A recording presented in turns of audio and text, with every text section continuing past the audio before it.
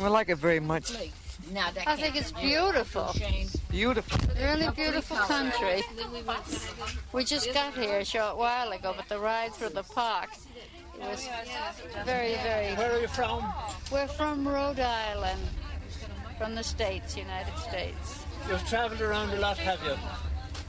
Yes, we have. Yes, we've been throughout Europe and throughout the United States, and we love Ireland. What we've seen of it is absolutely beautiful. Beautiful country and nice people. You are visitors from Iceland. That's right, yeah. That's right. And how are you enjoying yourselves in Killarney? Oh, very much indeed. Very much. And, well, we've just been here for 2 days. For 2 days, but I think it's lovely. It's been lovely. Ja, mér finnst þetta alveg óskaplega yndislegu staður, Killarney. Og þetta sem við erum búin að sjá á þessari landslægið, á þessari stuttu, sko, á þessari stutta tíma. Yeah, they like the landscape here. And og fólkið. Og fólkið svo vingjarnlegt. Yeah, they find the people are so friendly. I was going in Killarney for the first time during the Easter holidays in 1953. It was on Toastall Festival. And Killarney changed. You have plenty of tourists now at this period in Killarney. In 53, you know, it was sad.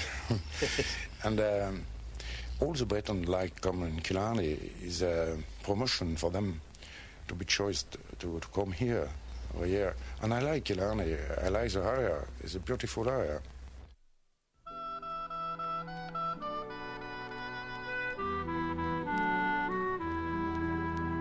An American landed on Erin's green isle. He gazed at Killarney with rapturous smile. How can I buy it?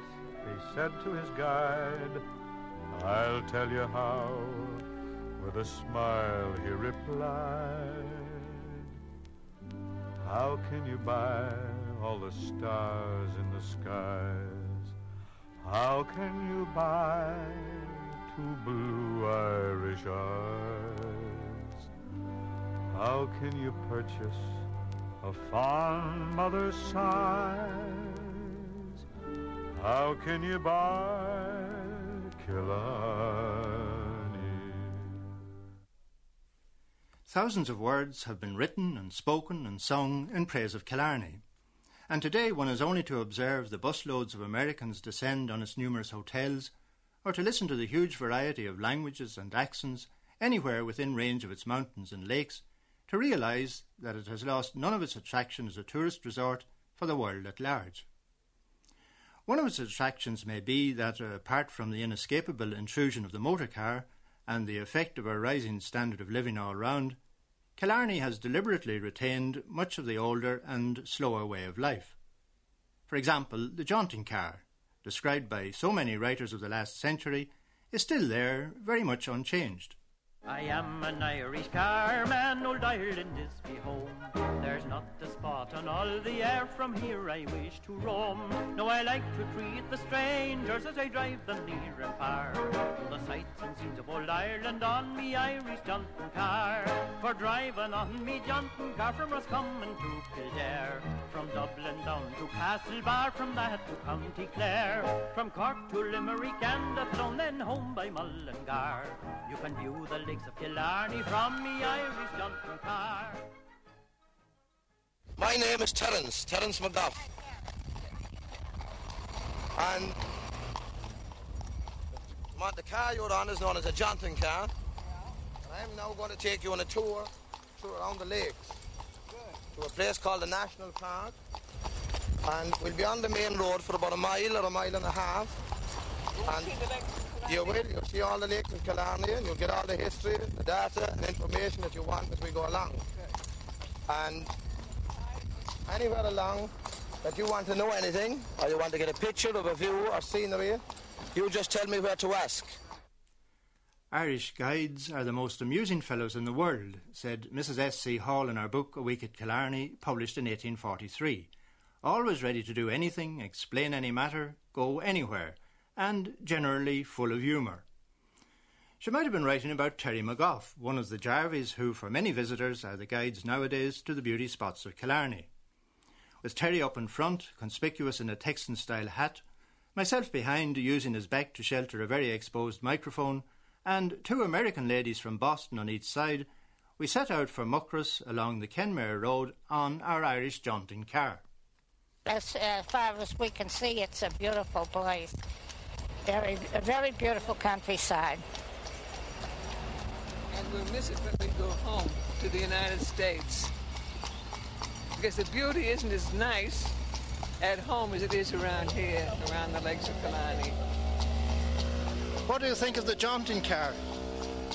Very nice. Comfortable. I've been looking forward to this for years. And you know what they say? To leave Killarney without being on a jaunting car is like leaving Rome without seeing the Pope. Right. That's right. Because you mightn't believe it, you know, but it's only one step from Killarney to heaven. But that's the biggest step you'll ever take. Because if you die while you're over here, we'll put you 6 feet down instead of up. You see, we specialise in giving everybody the benefit of the doubt in this town. Typical Jarvie-type banter from Terry McGough. And as we drove along by the walls of the old estates, the visitors were given some of the social history of the area. A lot of those walls are dated way back to the time of the British Landlord League here in Ireland. In a lot of those, if you look up the history or look back through the history of a lot of these areas, you will find out they were either owned by British landlords, British MPs, something big that way in England. And a lot of this land came, those walls came through different times of evictions. And what happened actually in those days was, if you owned that particular farm of land inside the wall there, and I was a British officer or a British MP, and if I wanted that particular section of land, they put on a big taxes on you. Well, nobody did have any kind of money in those days, but with the little bit of money you had, you tried to pay it to keep the roof over your family. Well, then when you had no more money, they took your livestock, and you had no more livestock, they evicted you. They then gave you my farm of land, and you hired me for my labour to build you a stone wall 6 or 7 foot high around your estate. Keep out the peasants. The peasants was the poor me that was after being evicted off it.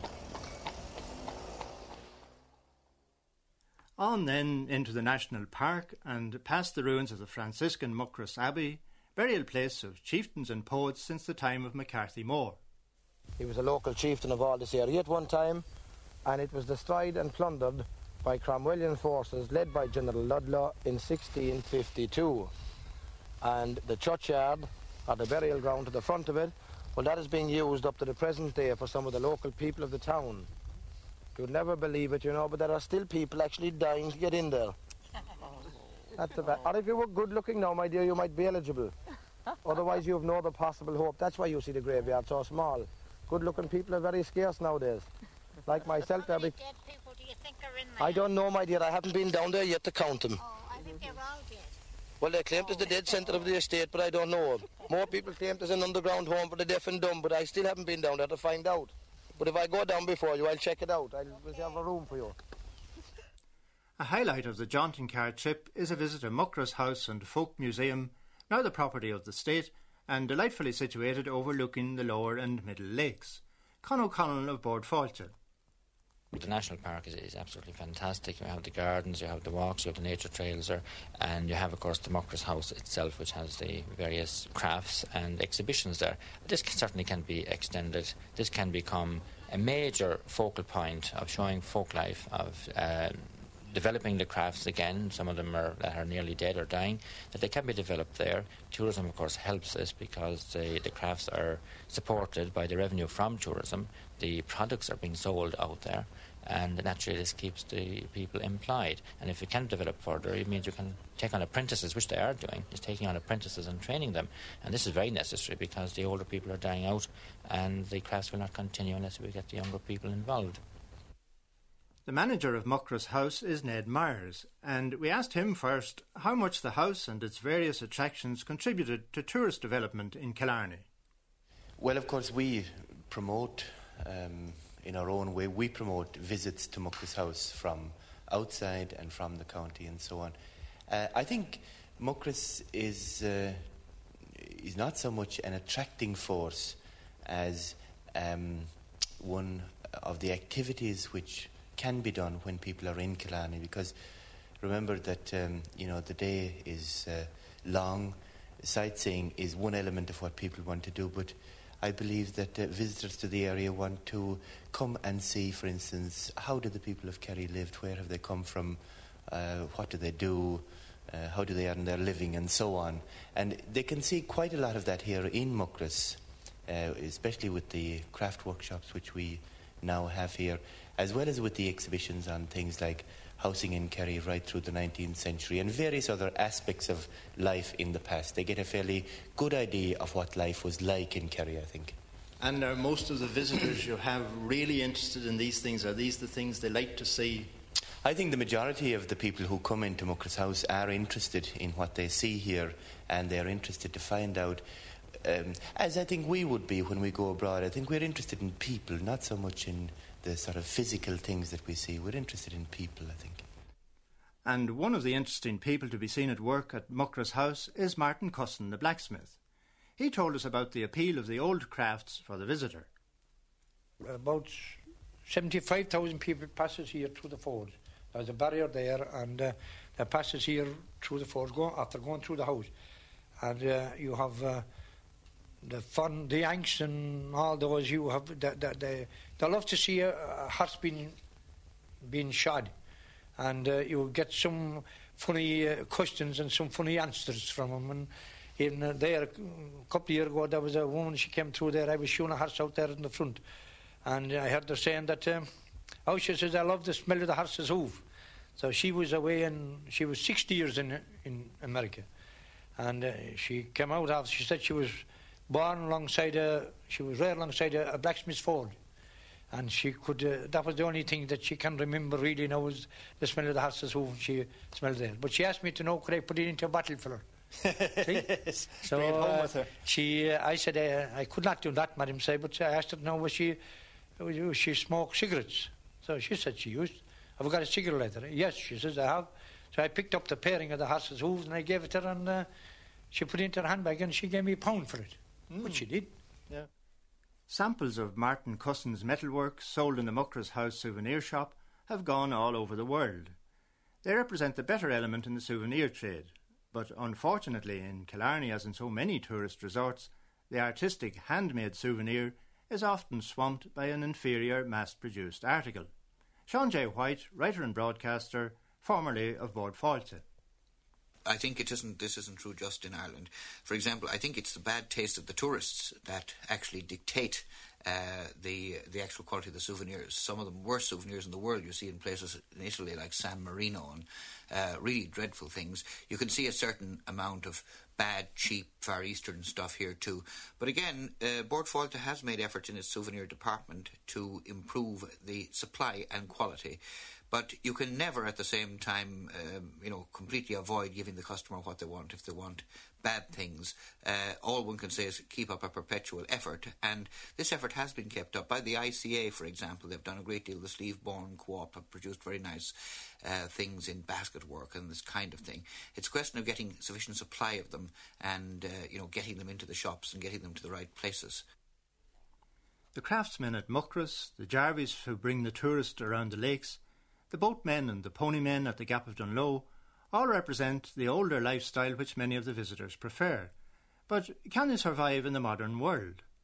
At Kate Kearney's cottage, one still leaves the motor car in the 20th century behind, if one wishes to go through the Gap of Dunloe, a situation which has barely changed since the Gap first became a big tourist attraction over a century ago. Jerome Coffey, proprietor of Kate Kearney's. Almost everybody in the old days that came to Killarney came through the Gap of Dunloe. It was the only way they could see the lakes properly. There is no other point of vantage from which you can see the lakes. There's Ladies' View, which you can see to the lakes from the upper end, but you can't you can only get a small glimpse of the lower one. Then you have to go to a head-door to see the lower lake, but you won't get the upper or middle lakes from that view either. So that was why boating on the lakes was very popular. You saw all the lakes. But why has the car sort of never got through the Gap? It would be commercialising the Gap too much if cars went through. And people wouldn't. I don't think people would enjoy it as much. Even today, with the fast going, fast travelling everywhere, it is nice for people to come back and have a step back in time. In other words. And of course, it provides work for the pony men and people like that. It provides a lot of work for them, and of course, they give the people the personal touch, which is all important in tourism. And the personal touch is provided by men like Paddy Healy of the Gap of Dunloe Ponymen's Association. I've been doing this pony trekking operator business for about 35 years. I'm very conscious of the different trends of tourism over that period. In the early days, people travelled under their own steam. There weren't any, or at least very few, package holidays. And I think people felt very free and had better chances of getting into the more interesting parts of the scenery here in the south of Ireland. This Gap of Dunloe trip has been very popular over a great number of years. It was first discovered by the local land owners or gentry who brought their friends on shooting trips through this pass. And they decided that a good way to end up this day was to take a packed lunch and go back by boat to Killarney. Now that started something that was made good use of by the local people as boatmen and jointing car owners and ponymen. 3 different groups were engaged in the doing of this particular trip. A trip which I think put Killarney on the map as a major tourist attraction.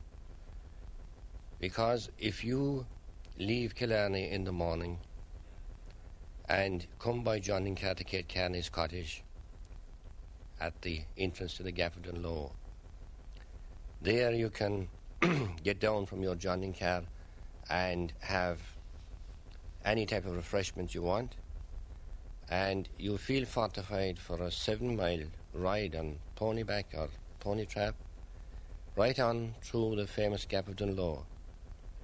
There you come off at Lord Brandon's cottage, where a packed lunch awaits you, having been brought up 14 miles by boat, and you have about an hour there to enjoy yourself and enjoy the area and scenery around it. After that, you get on your boat and you are entertained by the boatmen, who are a unique sort of people in the tourist trade. They tell you tall stories and stories that are full of wit and humour. And I think by the time you get back to your hotel that you've got a fair idea of all that is best in the scenery of the south of Ireland. The ponymen at the Gap have their problems too. Fuel for the horses in the form of oats has rocketed in price, just as petrol has for the car. And there's a fear that within a few years the special light type of animal suitable for the job may not be available.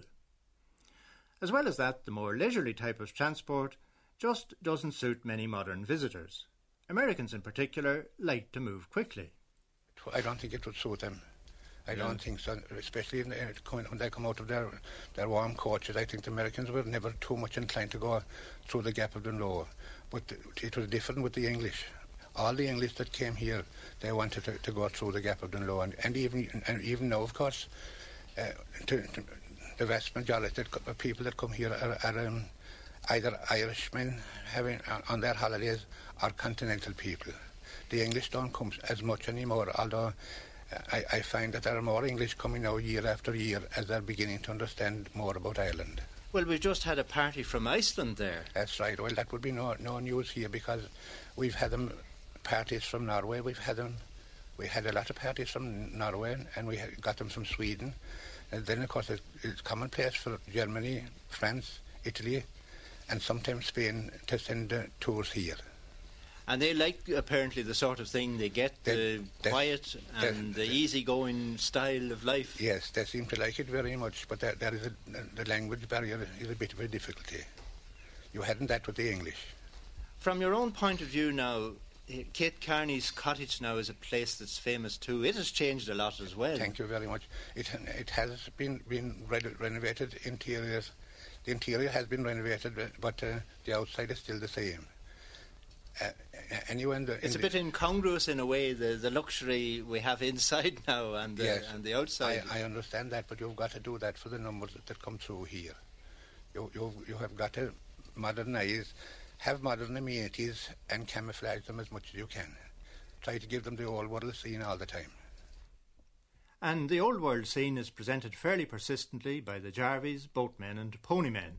Paddy Healy again. We try to touch on many things, and I suppose by meeting people we have had a very remote idea of life in different parts of the world. But it's only remote. We have to leave a lot to the imagination. But their talk depends an awful lot on, and turns very much to, places of local interest and place names of mountains and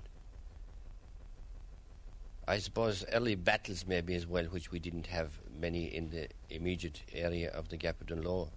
But we got a castle quite near, which gives its name actually to the Gap of Dunloe. Gap is a pass, a mountain pass, and Dun means a fort or castle, which is on the river at the approaches to the Gap. There is no hotel right in front of this castle, but people can drive down and see the remains of this castle. Well, now, have you had any training yourself, Paddy, in this sort of thing, in learning the local history yourself, or is it just something you've picked up? Well, I picked up bit by bit, because I think, that from the older people who did this thing, we sort of developed an interest in this sort of storytelling thing, and there are the little stories by people who, when they are describing the height of a particular mountain, they usually say it's 3,413 feet and a half inch, and the visitor usually asks how the half inch, and they say that they had to remove it to let the moon pass by. Yes. Well, do you find yourself playing up to the visitors? In a way, do you put on an act for them? No, the only act we really put on for a visitor is that we have to speak at about 3 times as slow as we normally do. Because when we meet each other on the road, and the guides who drive the traps or ponies, and we jabber very quickly between ourselves, the visitors say, "Isn't the Gaelic a lovely language to hear?" Yes. But we're still speaking English. Yes. Well, of course, the foreigners mightn't even be alone in that. You could get plenty of Irish people who wouldn't understand the Kerry accent, I suppose. We do. They tend very much to, sometimes, to use what they call Kerry jokes. Now, I suppose each county has its jokes, but we seem to be the people at the moment who are getting all the stick as regards Kerry jokes. But I think we can take it with a sort of pinch of salt, and we don't get very aggravated about it, If it makes a laugh, that's all right. In every business, there's an element of humour in the customer, in attracting visitors and in keeping them happy, possibly more than in most. But is the tourist industry one for which we have to pay a very high price? Sean White again. Well, I think for any industry you have to pay certain prices. For ordinary sort of heavy industry, there's pollution prices. But for tourism, there's also a pollution price, which must be recognised. I think this is very much an affair of balance. Tourism, in fact, has been traditionally the industry of poor countries. Greece, Portugal, Spain, I give examples, and Ireland was to a certain extent in that category. We were very glad to have tourism at a certain time when we didn't have the same kind of industrial base as we have now. But as industry increases and as farming improves, my belief is that the tourist sector will go into balance. It will be there and it will be an important part of the economy, but it won't necessarily absolutely supersede everything else.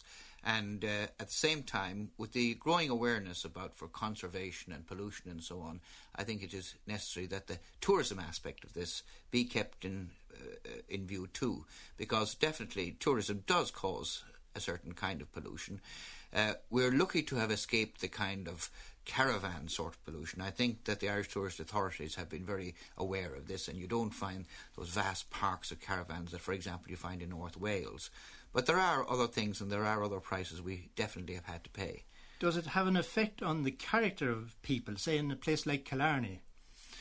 Well, I'm afraid it does. Although Killarney, in fact, is pretty well a tourist town, and that probably from its very inception it was the first tourist town in Ireland. It started with tourism, with Walter Scott and so on. And so there is what you would describe as a certain Jarvey character that does go with it. But on the other hand, Killarney must be recognised as a very well organised tourist unit, probably one of the best in the country. It does put through a great number of tourists, probably after Dublin, the greatest number of tourists, and its hotels and that are geared to this. But it also does, to a certain extent, affect the spirit of the people. I think there's a certain inevitability in this. I mean, when tourism was much smaller, the Irish were very welcoming and hospitable and natural, as it were, with the tourists. But when the thing becomes professional, I don't think you can rely on this, shall we say, amateur friendliness or hospitality. And it's a pity, but there you are. I think if you're going to run a successful tourist industry, it must be run professionally. Those connected with tourism in Killarney are nothing if not professional. And nearly everyone and everything in Killarney is connected one way or another with tourism and its commercial aspects. It has, no doubt about it, has a demoralising effect, but I think that's rooted here now without any tourists coming in. We have changed completely, but I think that for instance now for Kerry and for this area around here and the Gaeltacht areas, I think if they hadn't tourists they wouldn't leave, because the money wouldn't be flowing. And people in Kerry in those areas, they're very well off, because you have the tourists flowing through all the year now, winter and summer. You have somebody all the time on the move. But do you not think it's a bad thing that so many people are engaged in attracting tourists and being nice to people who may not be nice themselves? You know, this sort of thing, that you've got to kowtow a lot to the visitors. Well, I suppose a lot of those people that's attracting tourists, they're doing it for their own good, of course. They're gaining by the amount of tourists they can get in and all this last stuff. And there's always somebody gaining by the tourists, because you have the bus tours and you have the hotels and you have the armory housewife keeping a few tourists and that does very well. It's all a question of money, really, in the end. It's all a question of money, is right. That's right. Yeah. That's right. Sure, that's what we're all trying to get, is money. How can you buy all the stars in the skies? How can you buy two blue Irish eyes? How can you purchase a fond mother's sighs? How can you buy Killarney? There are people who would buy Killarney. There are people who would radically change and modernise Killarney. There are people who would run a motorway through the Gap of Dunloe. But Con O'Connell, for one, doesn't foresee the ponymen going out of business in that way. I don't think this question arises anymore, because there was talks about improving that road, which would open it up to motor traffic. I think any of us involved in tourism would look at this in the other light, is that if you erode to modernisation, if you erode your existing attractions, and the Gap of Dunloe is a major attraction, if you put cars on that road and improve the road, well then you cannot have the horses going through it and the ponymen operating there, and this would be an asset lost to it. Now, there are plenty good roads, there are plenty scenic roads around Kerry, besides having to take the one nice journey of about 7 miles through lovely mountain and lakeland to destroy that to the visitor who wants to go pony riding. And you think that the ponymen will be there for many years to come? I think they will, and I certainly hope they will. And Ned Myers agrees. Of course, it's very difficult to predict what's going to happen in the future, but I think, in fact, that the Jarvies and that mode of travel, and indeed the ordinary rowboat in the lake and so on, in other words, the more leisurely way of life, will become even more attractive in the future, because when people go away on holidays, I think they want to get away to a different and more leisurely type of life. One of the things I have read myself was Mrs. Hall's account of Killarney, you remember the descriptions of the beggars and all that sort of thing, and the poverty. Yes. During her visits in the 19th century. Of course, all that has changed. Oh, yes. I mean, one doesn't really see any of this sort of poverty in Kerry today. I mean, if there is a poverty, it's a totally different type of poverty, but not that particular type. Do you not think there's still an element of, one wouldn't call it begging, of course, but there's a soliciting of trade by the Jarvies, say? Well, you can look at this in different ways, and I mean, there is the tag of commercialism applied to Killarney. People say in a very highbrow sort of way, Killarney is over-commercialised. But, I mean, tourism of its very nature is a commercial business. Now, I would put another angle on this one. You know, they say that when a Kerryman is asked a question, he answers by asking another one. And the real reason for this is that he is genuinely disposed to help the person. And if he asks that other question, it's to get more information so that he can answer more specifically and more qualitatively. Now, I believe that when a Jarvie, for instance, asks a tourist, does he want to go for a drive, he's genuinely telling him of the attractions of the area so that he will enjoy his trip all the more. Do you think they still retain their individuality, that this obsequiousness, if there is any, it doesn't kill the person's individuality?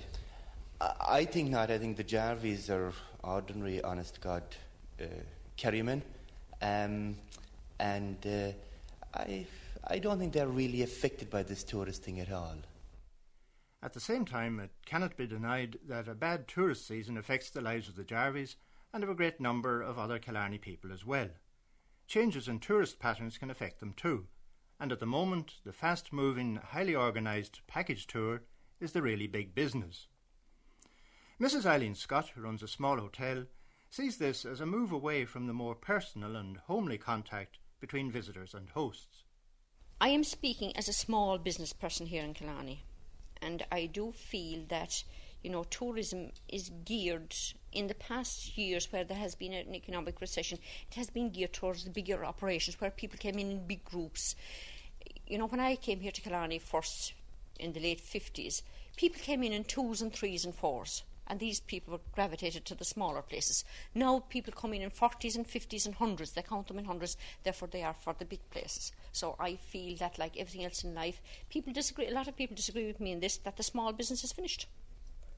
It's a sweeping statement to make, but I see the symptoms of it all around me. That it is finished? That small business is a thing of the past, unless there will be a change in philosophy in future times. But right now, at the moment, everything is geared towards big business, big operations, big numbers of people. Big is the operative word. I think Killarney is one of these short stay tourism. It's a one-night stop or two-night stop on a coach tour or something like that. There has been a tendency, for a while there it was all Mallorca and Spain and people going abroad. Now with the recent economic thing, I think more Irish people are going to their own coast again with families and so on, and the resorts are building up a bit again, and there's more investment being put into them, and I think this is there's nothing as good as home tourism, really. The tourism done by the Irish people in their own country, the operators themselves, the hoteliers, and those recognise they're the best spenders and probably some of the most satisfactory tourists. So, I mean, the encouragement Board Fólkta has been given to the home tourism, holidays at home, and that I think has been a very satisfactory trend. But if by any chance Killarney should in the future lose some of its popularity as a tourist resort, it will, at least unlike a number of similar resorts, have something to fall back on by way of alternative industry. Con O'Connell.